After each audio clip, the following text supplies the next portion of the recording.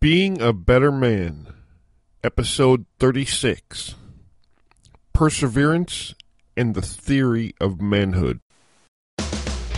You have just entered a world governed by personal accountability, where being a man is not an excuse for bad behavior, where complaints are not allowed, whining is forbidden, and excuses do not exist. Join us as we focus on the actual character of men rather than merely the trappings of manhood, where we discuss getting the best out of yourself instead of trying to get the better of someone else. We have one singular mission: being a better man today than we were yesterday.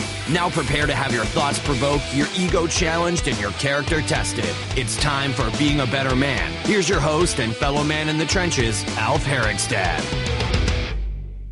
Hey everybody, welcome back to Being a Better Man. I'm your host and fellow man in the trenches of life, Alf Herigstad. Today I have a special guest that I'm really excited to introduce to you. I actually don't have time to talk about all the amazing things this man has done. I could spend an entire episode doing that. His novel, The Gift of No Water, is available on Amazon.com, and this summer his new book, Copperman, will be out as an audiobook. Eric Williams is a husband and father of two, an avid fisherman, woodworker, and artist, and he's the co-creator of the award-winning Norwegian TV show Alt for Norge. He currently lives and works in Oslo, Norway. In my opinion, his is a story of perseverance and victory in spite of seemingly insurmountable odds. Among many other things, in spite of being severely dyslexic in a world that doesn't understand dyslexia, he is an accomplished author. He has met the challenges of raising an extremely autistic son, and as an American he was able to battle and win over the powers that be in the country of Norway to create and deliver one of that country's most popular TV shows ever, Alt for Norge. No small feat. And that's how I came to know Eric Williams, because I was a contestant on that very same Norwegian reality TV show, and the experience totally transformed my life for the better, something I'm eternally grateful for. He spent his life being a better man, and there's a lot we can all learn from his story.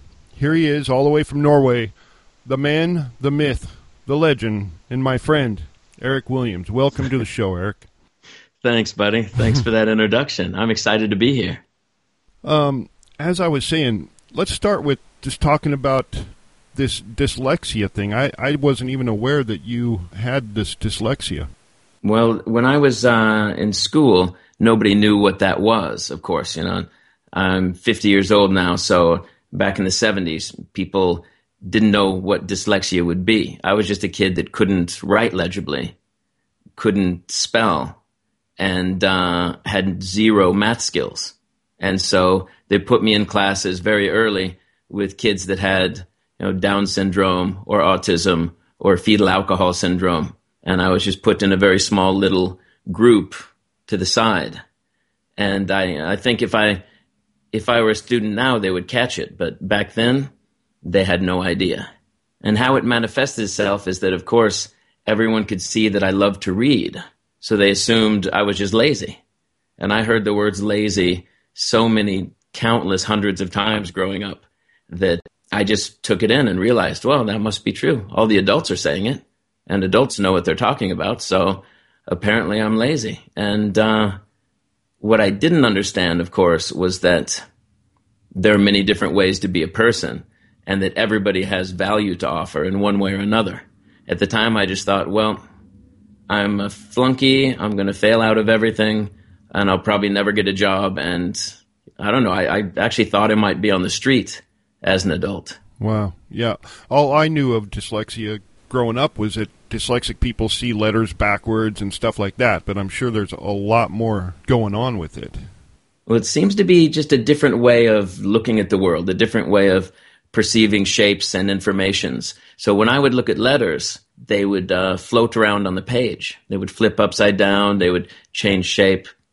And because numbers, which is actually called dyscalculia, my specific struggle with numbers, I had to give them all personalities so that I could figure something to do with these things, you know. Right. But what I never understood at the time, but what really helped me later, was the understanding that nobody expected anything from me. And that's a strange, wonderful gift if you're creative, if you want to be an artist. And I knew very young that I wanted to be a writer. I just didn't know how that could ever come about, because if I tried to write something down, it would flip backwards and forwards. So how did you manage to overcome that? What happened that had you overcome this preordained future that you had put for yourself? Well, I started writing stories in my head because I always knew that I loved telling people stories. I loved crafting tales and also just recounting things that had happened in a way that I could see other people really responded to. And as I got a bit older, maybe 18, 19 years old, started doing some odd jobs. And whenever I could make a bit of money, washing dishes or doing something, I would pay someone to type out what I had spoken into the old recorders with a big tape. Mm-hmm. I would read stories there and pay someone to type them out. And this happened for several years as I built up a body of work that, I had one copy of in this shoebox, but I kept writing and writing.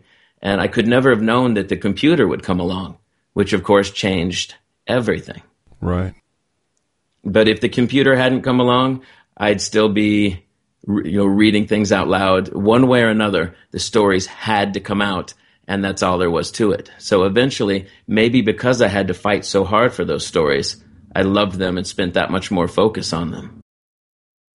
And how many published works do you have now? Well, I had an article for quite a while in an autism magazine because my son Tom is autistic. So I would write this series of articles. I had a series of fishing articles in Fly Fisherman magazine. And then I started writing novels and short stories. And I had a few short stories published in magazines, and then I started self-publishing the novels. And that's what I've been up to ever since, is almost old school. You make something and you sell it, right, one by one to people you meet. And the advent of audiobooks has probably really been a great thing for you specifically. It's a whole new discipline, but I really enjoy it. I enjoy going back to the origin, which is people, what they've done for thousands and thousands of years untold. You sit around a campfire, you sit around a space, and you tell stories. And as a traveler, because I traveled quite a bit when I was younger, and I found that the currency you brought with you were your stories, because I traveled poor.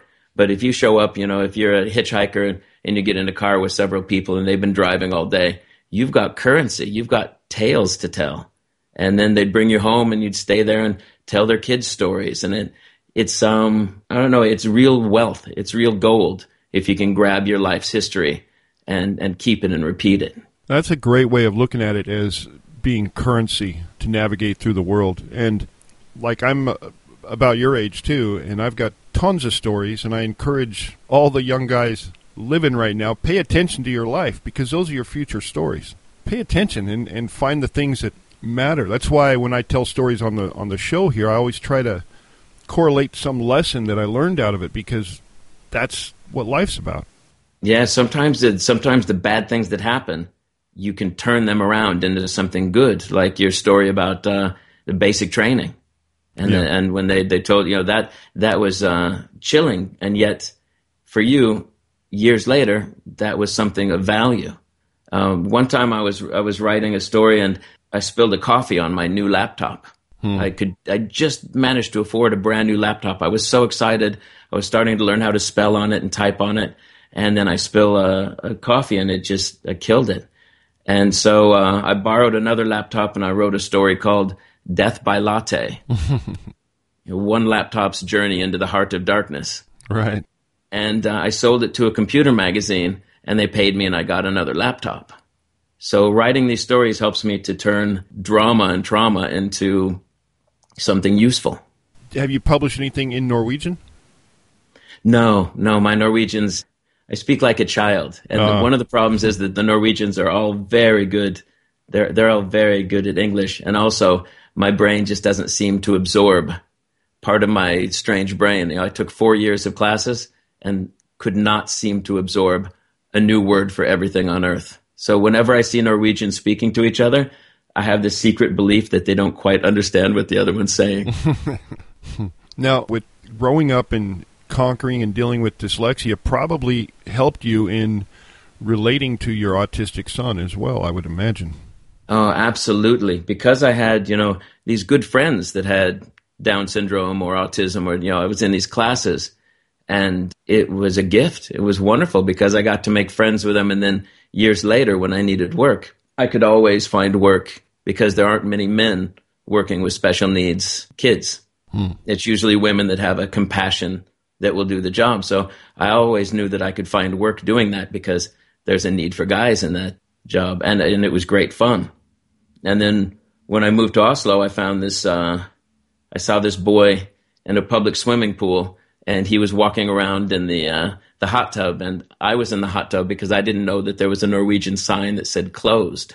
And he was autistic, so he didn't know there was a sign that said closed. So we're both in this tub, and I'm looking at this kid, and I realize, I think he's very autistic. So later, I saw him walking on the street with his mom, and I approached them and asked if I could work with their boy. And eventually, fell in love with Christina and adopted Tom and his sister, and they became my family. Wow, that's and I felt like I was the man for Tom because I had the same kind of strange brain. And he's Norwegian. What's been the biggest challenge raising him in Norway? Well, Tom has never spoken. He doesn't speak at all, so he's profoundly autistic. And in that sense, he's like a little Buddhist monkey. He wanders through the world, and he doesn't understand that there are different rules. Like you can put honey on toast, but why can't you put it on your head? Right. Or you can draw on paper. Why can't you draw with an avocado on the wall? For me, I had to learn how to listen and watch because autists do everything. And I think in general, people do things for a reason. And when we don't understand what that reason is, we just want to stop what they're doing. So I had to start listening and trying to see, why is Tom doing this? And for instance, he would always turn toast upside down when he would eat it, and then peanut butter and jam would fall onto the floor. So I can remember after a month of getting frustrated with this, I decided to try it. And it was delicious because, of course, the peanut butter and the jam hit your tongue instead of the roof of your mouth. And I was like, Tom, I get it. I understand. One time he was slamming the door for 6 months.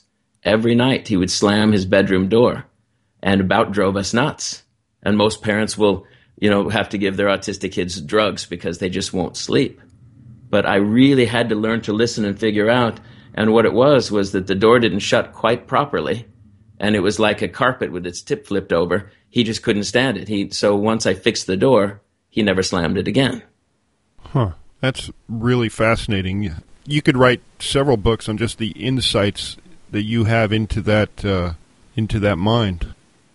He's been teaching me a lot. He really has. And I think that, people with different skills like me or like Tom, even if there are a lot of things we can't do, there's still a lot of things to offer. And for the autist and people out there who have a friend or a child with autism, they have a lot to teach you.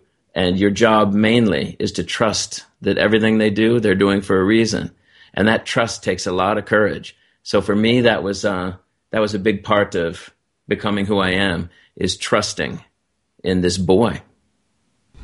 And then you went on to really transform the lives of many, many people, myself included, by creating Alt for Norge. And what a gift that has been for me and a lot of the other cast members that have been on the show. I mean, I found my wife because of that show. Thank you.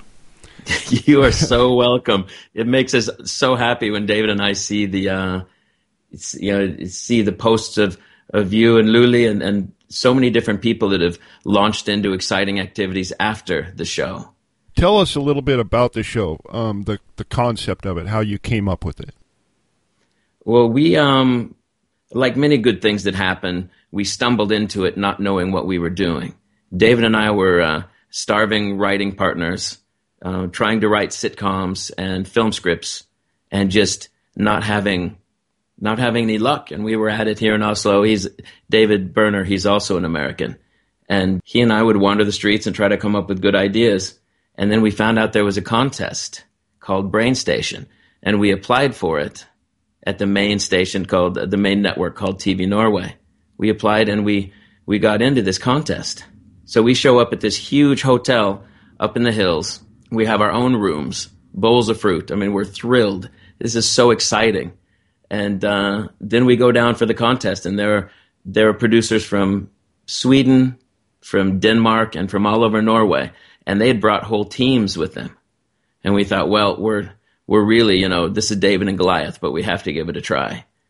And then one of the heads of the TV station came up to us and said, "There's been a mistake.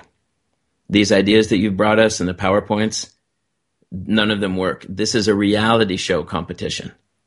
And we said, "Oh, no, reality's terrible. People are mean to each other. They're hateful. We want no part of that." And then the boss, he said, "Well, you've got 45 minutes to come up with something." And so David and I scrambled our brains for 45 minutes, and we wrote on a series of cards. I held up a card, and he took a picture. The first card said, "We take 10 Americans with Norwegian ancestors." The next card said, "We bring them to Norway and put them through a series of extreme cultural challenges." And then the third card said, "And the winner gets a family reunion with relatives they'd never met."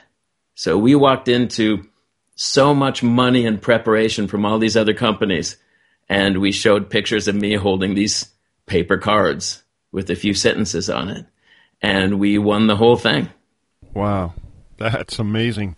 And the good you've put into the world with this show, not just for us contestants, but for the Norwegians themselves. I just found a whole batch of Facebook messages that I never got to see before.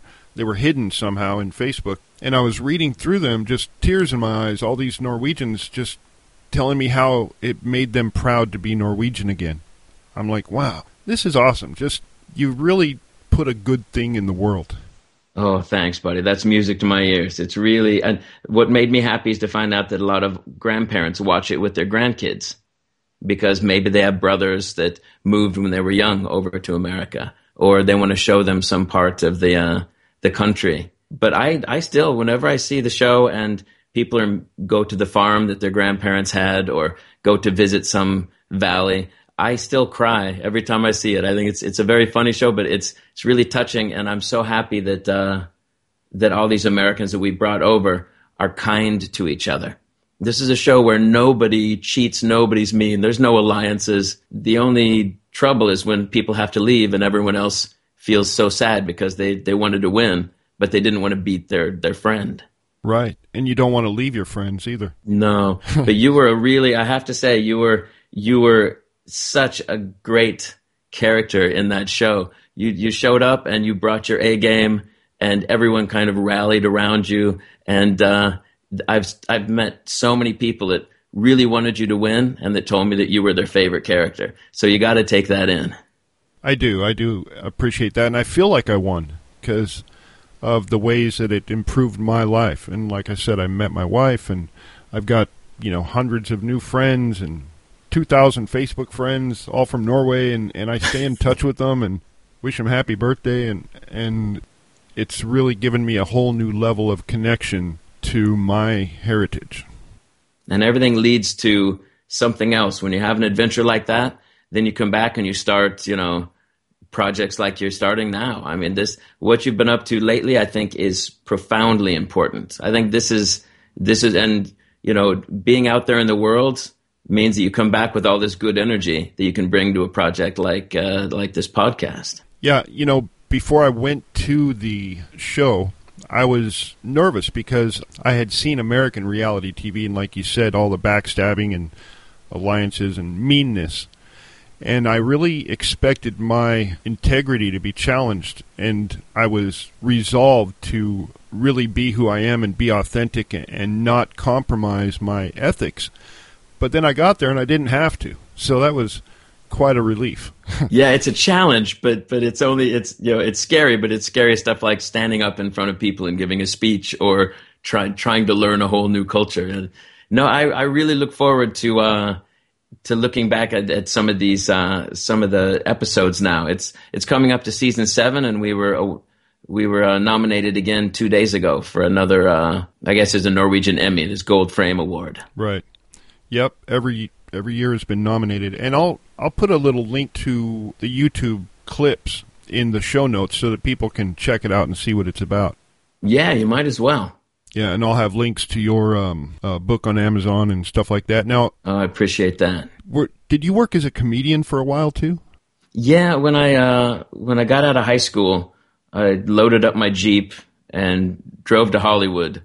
And because I didn't know what in the world to do or how scared I should have been, I wandered into situations where I got jobs that were above my skill set, just because I'd wander in and say, oh, there's an agency. Maybe I should have an agent. Then I'd walk in and say, hi, I want an agent. And then I'd get one.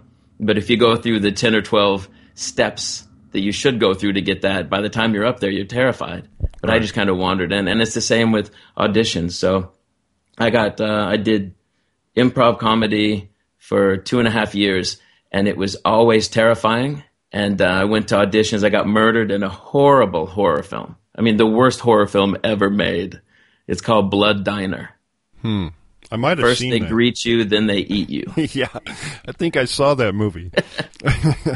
So basically I had fun, but really the whole time that I was there in Hollywood going in, reading scripts, all I wanted to do was rewrite the parts that I would try out for. And it became very obvious that what I needed to do was to become a writer. I needed to continue what I'd wanted to do as a child. But it was great experience. I loved it. And every time I get a chance to speak at a wedding, that's not near as terrifying when you've been in front of an audience in California. It raised the ceiling for terror for me in a good way. I thought about being a comedian for a little while, and I had a whole bit, worked up, but it's just got to be the most terrifying thing in the world to me, because to get up and be a comedian, what if nobody laughs? Oh, and it is something else. You've never spent a longer 3 minutes, and I know that you've boxed enough to know what a long 3 minutes is. Oh yeah. But I've never spent a longer 3 minutes than when you're dying on stage and nobody laughs. And sometimes it's not even you. Sometimes they're not laughing because the traffic was bad or there's just the wrong mix. But when it goes well and everyone's roaring with laughter and it's only you, there's no drug in the world that could ever come close. And it lasts for the rest of your life. You can still look back on that moment on stage and really smile about it. So I see why people still do it, but a couple years of terror was plenty. Well, and it led you to your true calling, or helped you realize what your true calling was. Absolutely. And experience for a writer, every experience you can have that's really intense and adventurous, that will find its way back into your work. Now, you had written something in our email correspondence that I'm intrigued by and is relevant to this program, and that is your theory of manhood. So why don't you tell us what Eric Williams' theory of manhood is? Pay attention out there. Put your crash helmets on. Well, when I was younger, I read the book Walden by Henry David Thoreau. He was a man in the 1850s that went to a cabin and then for a year and then wrote about his experiences. And he starts the book by saying, I went to the woods to live deliberately. And that had always resonated with me, the idea that you could live deliberately. And I remember the first time that I felt like I entered into a rite of manhood was going up alone. I lived in Arizona as a boy, going up alone with a sleeping bag and a can of Hormel chili, a box of matches, and staying the night completely alone. And, as a 12-year-old, I'd bitten off more than I could chew. I can remember being up there and it got pitch dark and I remember a bunch of coyotes howling. And if you've ever heard it, it's not charming. It'll send chills down your spine, especially for a 12-year-old. And it was terror and it was thrilling and I couldn't quite believe it. But what happened the next morning, I could never have anticipated, is that the sun came back up. And I was looking out at the most beautiful morning in the world because somehow that night had transformed me. I'd faced some dark, scary things and realized that I could handle them. And I repeat that, and that is my theory of manhood, is spend a certain amount of prepared time completely alone. And by alone, I mean, well, here's an example. I go out several times a summer for night fishing. And I go out alone, I turn my phone off, and I start fishing, and I find a place in the middle of nowhere on an island in the Oslo Fjord, and then the sun goes down. And I feel the same thing that I felt when I was 12 years old. The midnight monsters come, the thoughts of, who am I? What am I doing? You know, what am I going to do when I get old? What about people that I love that might die? Every monster comes to visit. And then the next morning when the sun comes back up, it's like a rebirth. And you feel good. I feel good about it and from it for weeks and weeks. It has a lasting effect because you realize that you're far stronger and more capable. And you've also battled some things that you've been too distracted to think about when you've got a TV and you've got your job and you've got everything else happening. So being alone, truly alone, without looking at a phone or listening to music, it's a big, big thing to do. Bigger than you think when you're planning it. And yet it is the path to finding your manhood. I really couldn't agree with you more on that. And it's the rite of passage thing. I talk about it, in one of the early episodes, but I think you've really described it well. And what happens, like the chemistry of it that takes place when you're in that position of being alone and afraid. And when those monsters come to visit, you have to deal with them. And it makes the next day a lot better. Absolutely. Yeah, I agree. I've got a similar thing that I did once. I was terrified of werewolves when I was a kid. It had this irrational fear of werewolves. That's great. I wasn't really afraid of anything else, but God, werewolves terrified me. Because there was nothing you could do. I mean, they could smell you, they could find you no matter what, and who's got a silver bullet laying around to kill them with? Nobody. So it started to become a real problem because I was 13. And, my dad would send me out to get wood at night, and I'm like, Dad, there's a full moon. I'm not going out there. And then we'd have this drama in the house because my dad, thinks I'm crazy, and I'm too afraid to go outside because it's a full moon. And I got to a certain age, I'm like, I got to do something about this because intellectually I knew they weren't real, but I couldn't get over the fear of them. So one night at midnight, I decided to just face it down. I walked out into the middle of the woods and on a full moon, and I walked through the woods, and I really thought I was going to die because I could hear them. It sounded like a family of them around me, following me, tracking me through the woods. And I got to one point where I just screamed at them, like, come and kill me, get it over with. And nothing happened. And I don't know how much time went by, a couple hours. I just laid there going through every emotion in the book. And finally, I stood up and I'm like, wow, the forest in the moonlight became beautiful. And it took on a whole new meaning. I was afraid of nothing anymore. And it really was a life-altering moment for me, conquering those werewolves. There's some kind of werewolf for everybody, but it's so good to actually take that step out into it. And I think that for us, it maybe was a bit easier because we didn't have an iPhone.